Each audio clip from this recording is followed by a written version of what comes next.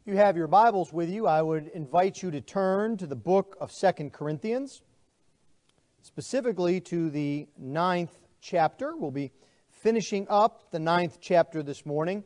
It's the end of the year, and we'll be ending a mini-series within our series on 2 Corinthians. As you know, we have spent several weeks, several months now in our study of Paul's exposition about Christian giving and generosity in 2 Corinthians 8 and 9.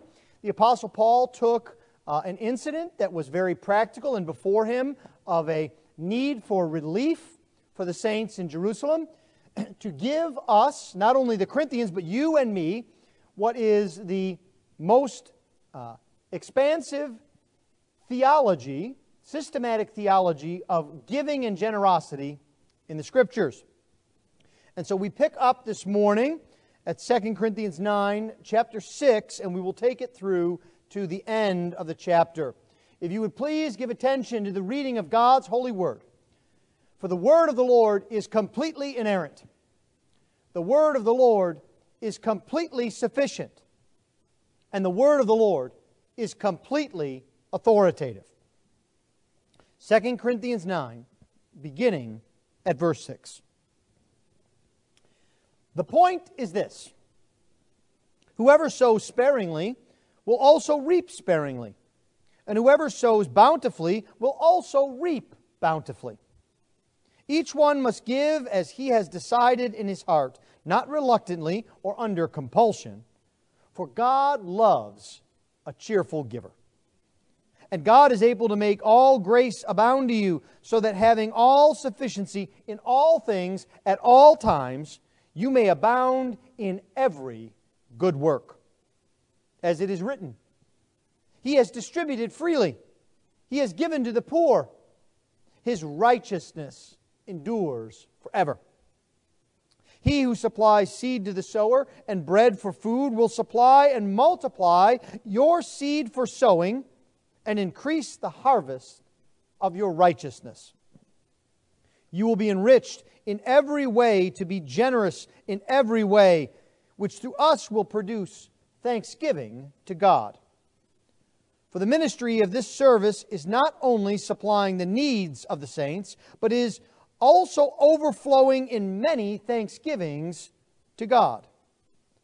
By their approval of this service, they will glorify God because of your submission that comes from your confession of the gospel of Christ, and the generosity of your contribution for them and for all others, while they long for you and pray for you, because of the surpassing grace of God upon you. Thanks be to God for His inexpressible gift. Thus far the reading of God's holy word. Let's pray for His blessing upon it. O Lord, we ask this morning that you would bless your word to us, that it would become clear to us, that by the power of your Holy Spirit you would illuminate our minds and our hearts, that we would take your word to heart, that it would not just be something that we learn from, but that it would change us and make us more and more into the image of our Savior, the Lord Jesus. This we ask in Christ's precious name. Amen. So we come now to the end of this section on generosity and giving. And we have come to see that generosity is a spiritual exercise.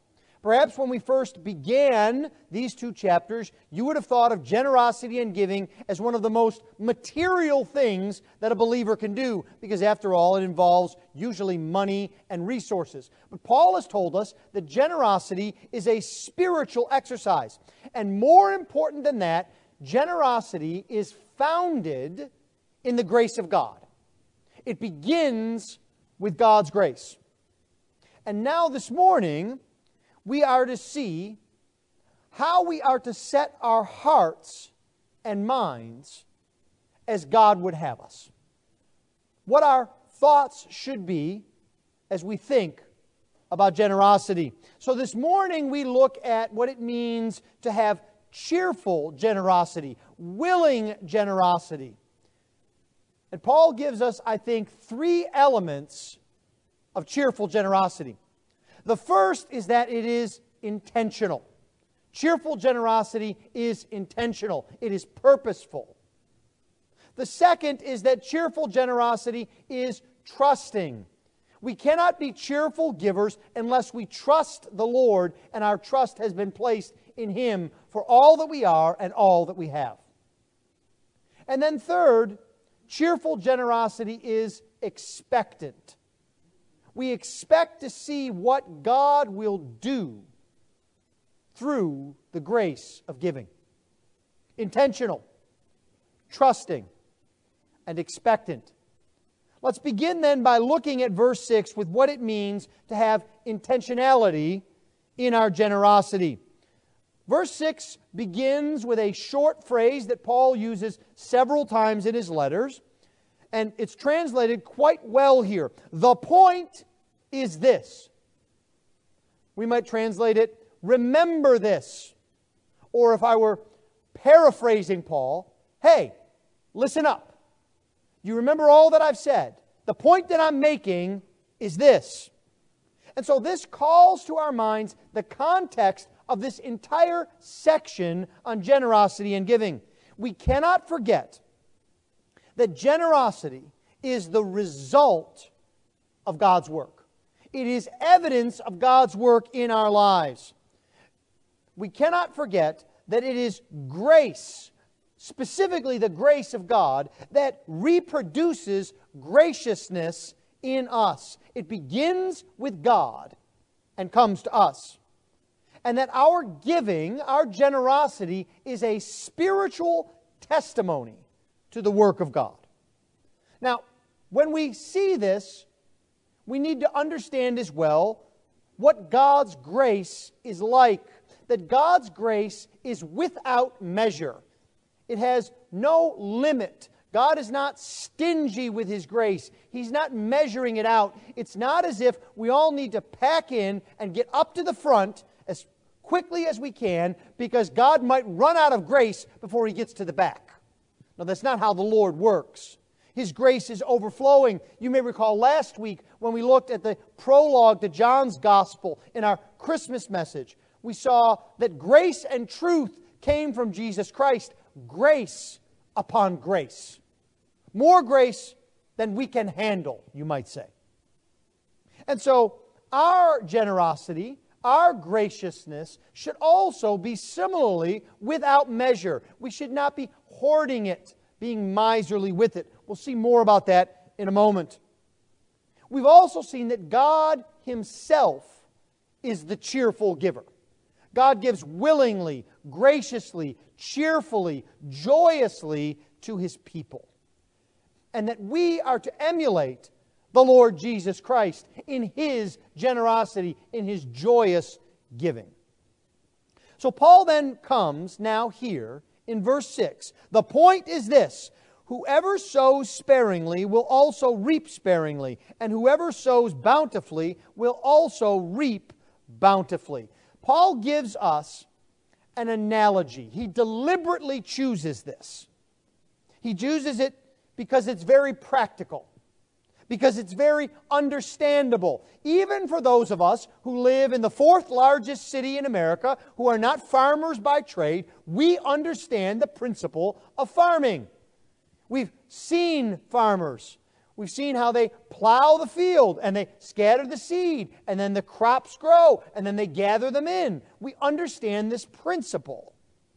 And so Paul gives us this analogy that our generosity and our giving is to be like the farmer sowing seed. Now that tells us a few things immediately. That generosity is not to be spontaneous. Now, everywhere within the sound of my voice, charitable organizations are having a fit because they rely on your spontaneity. They rely on tugging at your heartstrings just at the right moment. When you had no intention to give, no intention to be generous, they flash images of need in front of you, and they have a pitch You might expect the pastor to come up and start weeping and telling you how we can't do God's work unless you give, and you have to give right now. Don't even think about it, the pastor might say. If you think about it, you're not being spiritual. Just open up your wallet, open up your checkbook, and put it in the offering. The less thinking you do, the better. The only problem with that is Paul gives us the exact opposite impression. He tells us that our generosity is to be deliberate. It's to require forethought and action. That's what the farmer does. The farmer doesn't just go out in the field one day and decide to harvest crops. No, he plans which crops will go where. This is where the corn will go. This is where the beans will go. This is where this will go. And he goes and he prepares the soil. He breaks it up so that it will become receptive to the seed. And he gathers up the seed. And then he sows the seed. And then he waters the land. And then he watches the crops grow. And then he collects. It's all very deliberate and planned. I didn't realize this until I lived in Mississippi for a time. But some of the most technical scientific studies in college are agriculture. There is an incredible amount of science behind tomatoes. Do you know that? I know someone who has a PhD in tomatoes. That's not what they call it at the school. But you should be glad he has a PhD in tomatoes, because he has worked with his scientific know-how to come up with weather-resistant, insect-repellent tomato crops so that they are more bountiful, so they use less resources, and so that we can gain from that. Farming is a very deliberate, planned, scientific endeavor. And that's what Paul is comparing our generosity to. And he sets up deliberately a contrast here between sowing sparingly and bountifully. Now, you should have in your mind when someone says sowing sparingly that it is a miserly way of doing something, a stingy way of doing something. You might picture in your mind's eye the farmer with a huge bag of seed. And as he walks in the field, he puts his finger and his thumb in the bag and he plucks out one seed and he drops it. And then he goes forward a few feet and he puts his finger and his thumb in again and plucks out one seed and he drops it. And so he goes, being very careful with his seed, trying to use as little as possible to retain as much seed as possible. And what Paul says is, if you sow sparingly, you will reap sparingly. Do you want to go at harvest time to that farmer's field? There'll be 4 tomatoes in the whole field. There'll be no corn. But, Paul says, if you sow bountifully, if you take your whole fist and shove it in the bag and scatter the seed around, and you use the entirety of the seed, you hold nothing back. You are generous, bountiful with that seed. Now remember, seed is not worthless. No farmer throws away his seed. He doesn't burn it up. He gathers it throughout the year because he knows how important seed is to the whole endeavor. So by sowing bountifully, he's not saying that seed is worthless. I don't care about seed. What he is doing is he is looking to the harvest. He's sowing bountifully so that he will reap bountifully. He has a view that is long-term. He's not looking for quick results. He's looking to the harvest. Now, this is important. Think about your own seed, as it were.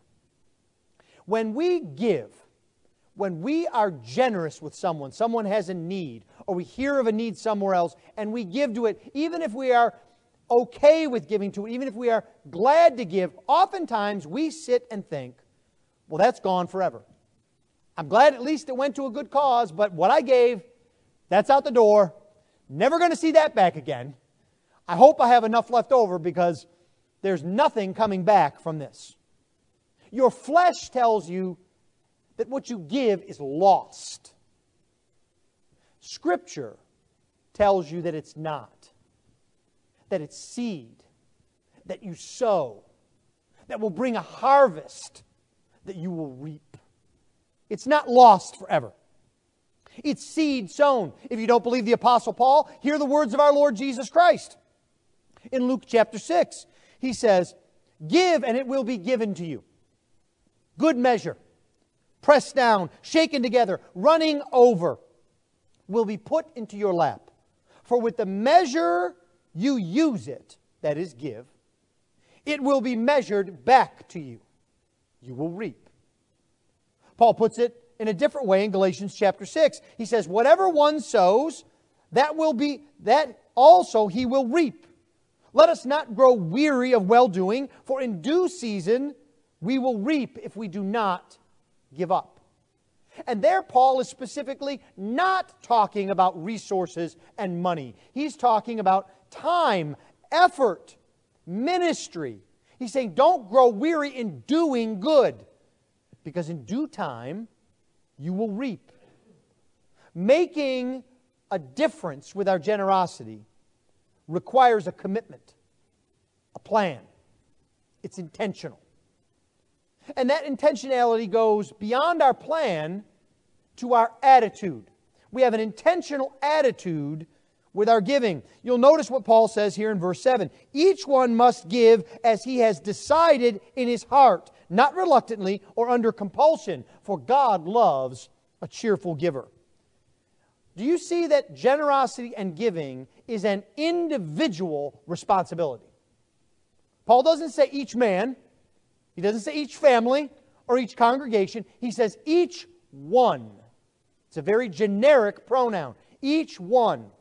And so what that means is we need to be cultivating generosity from a young age. Now, I realize that no 6 or 8 or 10-year-old will be able to give in monetary terms what a 45 or 50-year-old person in their prime earning years can give. But they can cultivate generosity. They can sow bountifully. They can be generous with their friends and with their family. They can be generous with their things, not holding on to them tightly. That's what Paul is telling us. And this giving, this generosity, should not be casual, but it should be conscious. Generosity is not to be impulsive. It's not to be done under emotional pressure or manipulation. You won't hear that from this pulpit. We tell you that you have opportunities to give each week as a part of our worship, because that's a part of worship. But we don't try to manipulate you and tell you we have great needs, and if you don't give, bad things are going to happen. Because Paul says that's not biblical generosity and giving. The proper attitude is one of decided giving. It is one of inward resolve and purpose. Paul says that each one is to give as he decided. And this word decided is an interesting word. It doesn't just mean to make a decision. It means to decide beforehand. You are to cultivate generosity even before you know it's needed. You are to decide ahead of time what to give. You might think of it this way. Do you have a favorite restaurant where you like to go and eat? Or perhaps a favorite food? So you go out to the restaurant and you have decided ahead of time what you're going to eat. You don't even need to see the menu, right? You go in and you know what you want and you get it. Now for me, that's a New York strip steak. I know what I want, if that's what they serve. And I go in, and I don't want to be distracted by a menu. I don't want to be distracted by a ribeye or a pork chop or, God forbid, a piece of fish. I want to get my New York strip steak. And I have decided ahead of time. I've purposed it in my mind.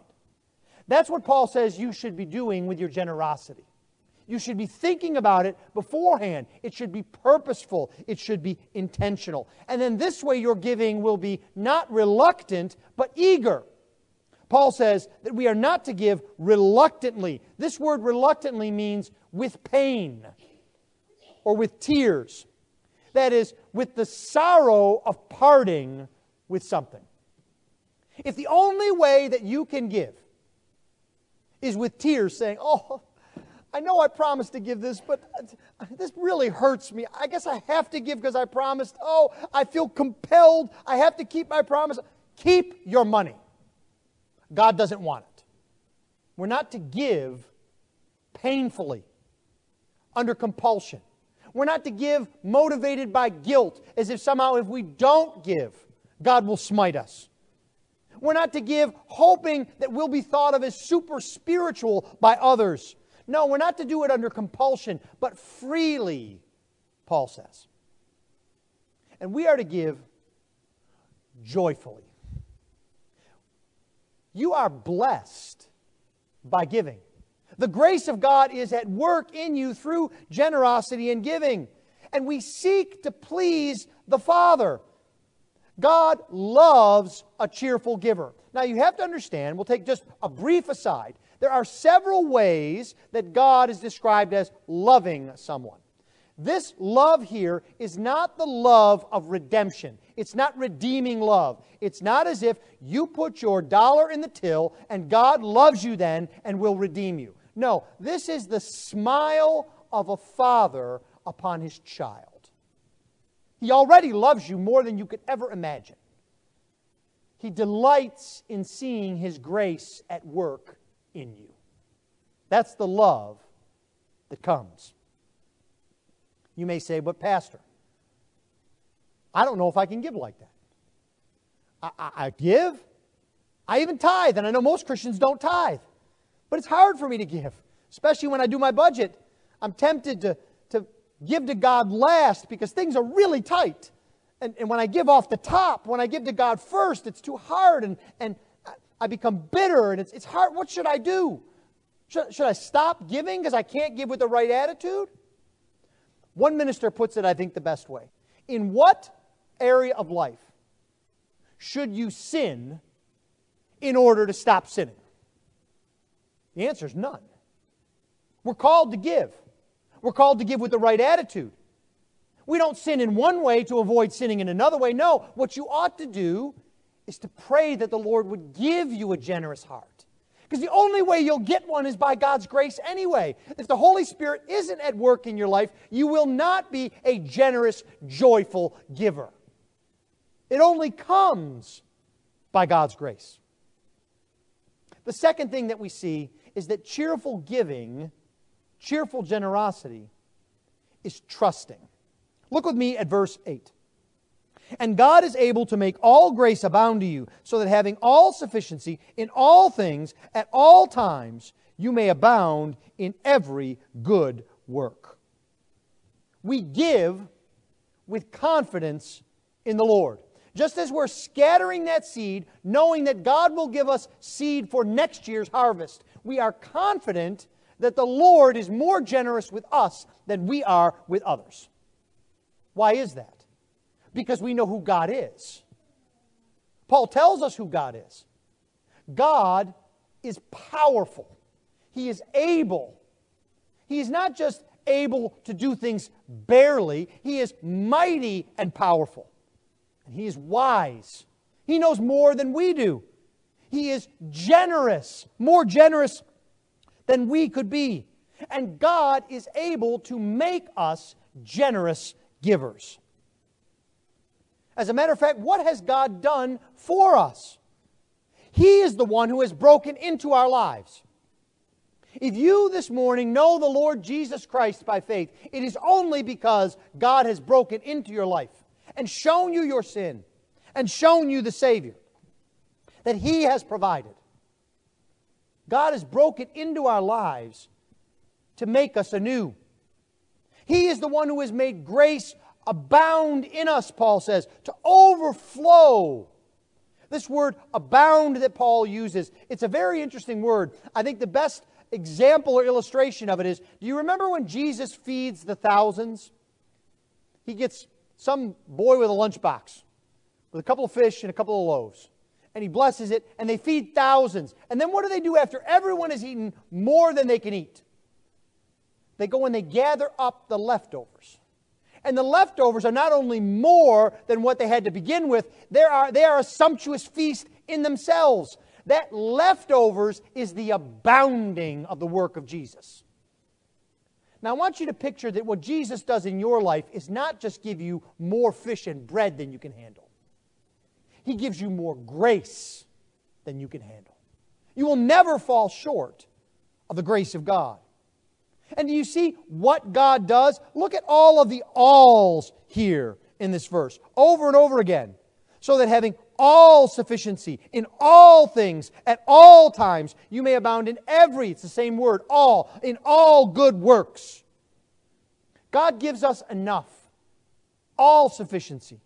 In every way we have enough, in all things.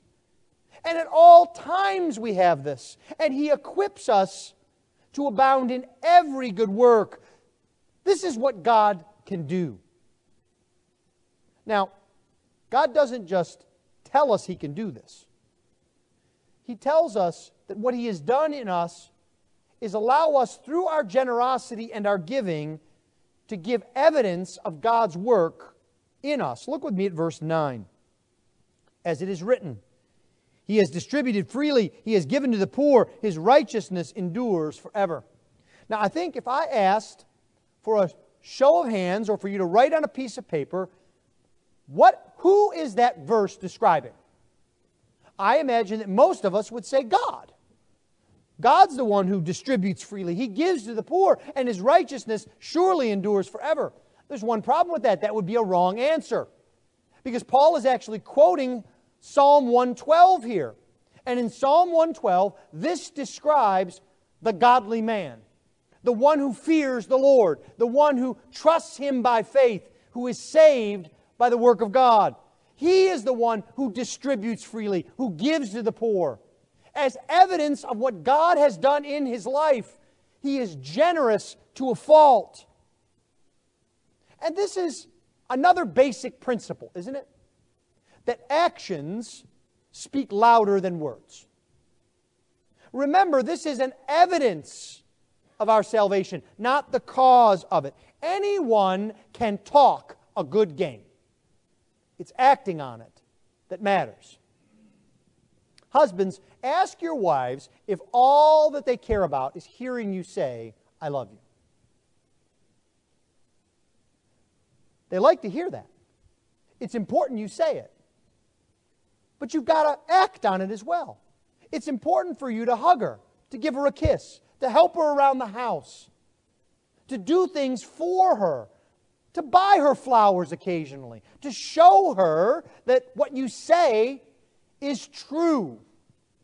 That's what Paul is telling us here generosity does for the Christian. It shows who we are. The fruit of our heart is found in our generosity. These actions are to give freely, to give generously, to give to those who cannot repay. Look at what the psalmist and Paul say. He has given to the poor. He doesn't seek their advantage. The godly man in Israel would give, not hoping to get, but to help others. Could you imagine being a lender in Israel when every 7 years all debts were wiped clean? Could you imagine that? But yet, God calls us to be generous. And the righteousness of one who is changed by God and is generous endures forever. This is, Paul might put it this way, a sure investment. Now, some of you may be very cautious investors, and you tell your financial manager or your broker or yourself, I only want to invest in things that are safe. I want the safest bonds, the safest stocks, the safest deposit accounts. I don't need a lot of growth in my investments, but I don't want to lose any money. I want every year it to grow. And that can be a good strategy, unless the economy collapses, as has happened several times over the past few decades. Even the safest investments are not sure. But what Paul tells you is that this is a sure investment. The investment of generosity, of sowing your seed, it is sure. Because you are investing in a righteousness that endures forever. It is proof of your profession of faith. The third and final thing that we see about cheerful generosity is that it is expectant. It looks to what God will do. In verse 10, Paul writes, "He who supplies seed to the sower and bread for food will supply and multiply your seed for sowing and increase the harvest of your righteousness. You will be enriched in every way to be generous in every way, which through us will produce thanksgiving to God." If in verse 8, Paul tells us what God can do, in verses 10 and 11, he tells us what God will do. It's a simple future tense. It describes a promise of God. And again, Paul uses this harvest analogy. It is God who gives seed. It is God who gives bread. It is God who gives the surplus. God is in charge of the whole thing. That's what Paul means when he quotes Isaiah chapter 55, verse 10, in verse 10 of 2 Corinthians 9. He who supplies seed to the sower and bread for food. God is in charge of everything. Now, we need, I think, to take a moment to resist one of the most pernicious and horrible errors in our world today that claims to be Christian. It says, you must give, because if you give, then God will bless you and increase your wealth. And so you have to give, starting by giving with me. You could give me $10, and then God will give you $100, but wouldn't it be better if you gave me $1,000, and then God will give you $10,000? No, wait, give me $10,000, and you do the math, what God will put in your bank account. Isn't that wonderful? Look, it says right here in the Bible, he who supplies seed to the sower and bread for food will supply and multiply your seed. Don't you want your seed to be multiplied? Don't you want to grow and be blessed? You've heard me say this before. Every word in the Bible is important. It does not say that God will multiply your seed, period. You see, when we read that, we think, my bank account goes up. If I'm generous, I might get a nicer car someday. That lake house I always wanted, that can be mine if I'm only generous. The problem is, that completely defeats the principles of generosity we've been talking about for months. It's not grace-produced. It's not gospel-driven. It's not God-focused or honoring. It's about me and what I can get. Well, the good news is the text doesn't say that. The text says, He will multiply your seed for sowing and increase the harvest of your righteousness. As you are generous, you will be enriched in order to be even more generous. If I can put it this way in a tagline that you can remember, generosity increases your standard of giving, not your standard of living. That's what Paul says here. It is about making you more able to be more generous and be a greater blessing to others. And these blessings that we receive are not infallibly and always material. They are spiritual, because remember, giving and generosity is a spiritual exercise. It is the result of the grace of God, and it is the outworking of God's grace in us. And it allows us to enjoy a covenant community. Paul puts it this way in Galatians chapter 6. So then, as we have opportunity, let us do good to everyone, and especially to those who are of the household of faith. This is what giving is about. We expect spiritual blessings and the Lord to work through us. But there's another thing we should expect. We shouldn't just expect generosity and giving to affect us. We should expect God to be glorified. Remember the context of all of this. It's that there was a need in the churches in Jerusalem and Judea. Churches made up of those who had grown up ethnically Jewish. And Paul is now appealing to those who were ethnically Gentiles to give in support of the churches in Judea. Now, why is this important? Because there was a break, a rift between these two segments of the church. You see this throughout the book of Acts. You see this even in the letters of Paul, that there was a suspicion between those who had grown up of Jewish heritage and those who had not. What better way to heal that rift than to have Gentiles help people of Jewish nationality? What better way to wipe away suspicion, to show the unity of the body of Christ? And we're all in this together mentality, than to have the Gentiles support the Jews. And so our generosity goes beyond the material, Paul says. It has a material aspect, but it also produces thanksgiving. He says it not only supplies the needs, but it also produces thanksgiving, but it also produces glory to God. In verse 13, God is glorified through our generosity because the gospel is on display in all of its glory. Paul puts it this way: by their approval of the service, they will glorify God because of your submission that comes from your confession of the gospel of Jesus Christ. So God is glorified through our generosity because the gospel is seen. Do you want to glorify God? Do you want to show your faith to others? Do you want to have others see the gospel?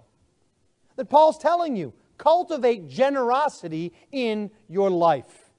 This is how we bring glory to God. Our generosity is about much more than material needs and transactions. It is a way for the Lord to work grace in you. It is a way to display the gospel. It is a way to be more like Jesus. Be cheerful. Be generous, God's Word says, so that you might be more like Jesus, who was generous, who withheld nothing, who became poor that we might be rich. Brothers and sisters, be more like Jesus. Let's pray.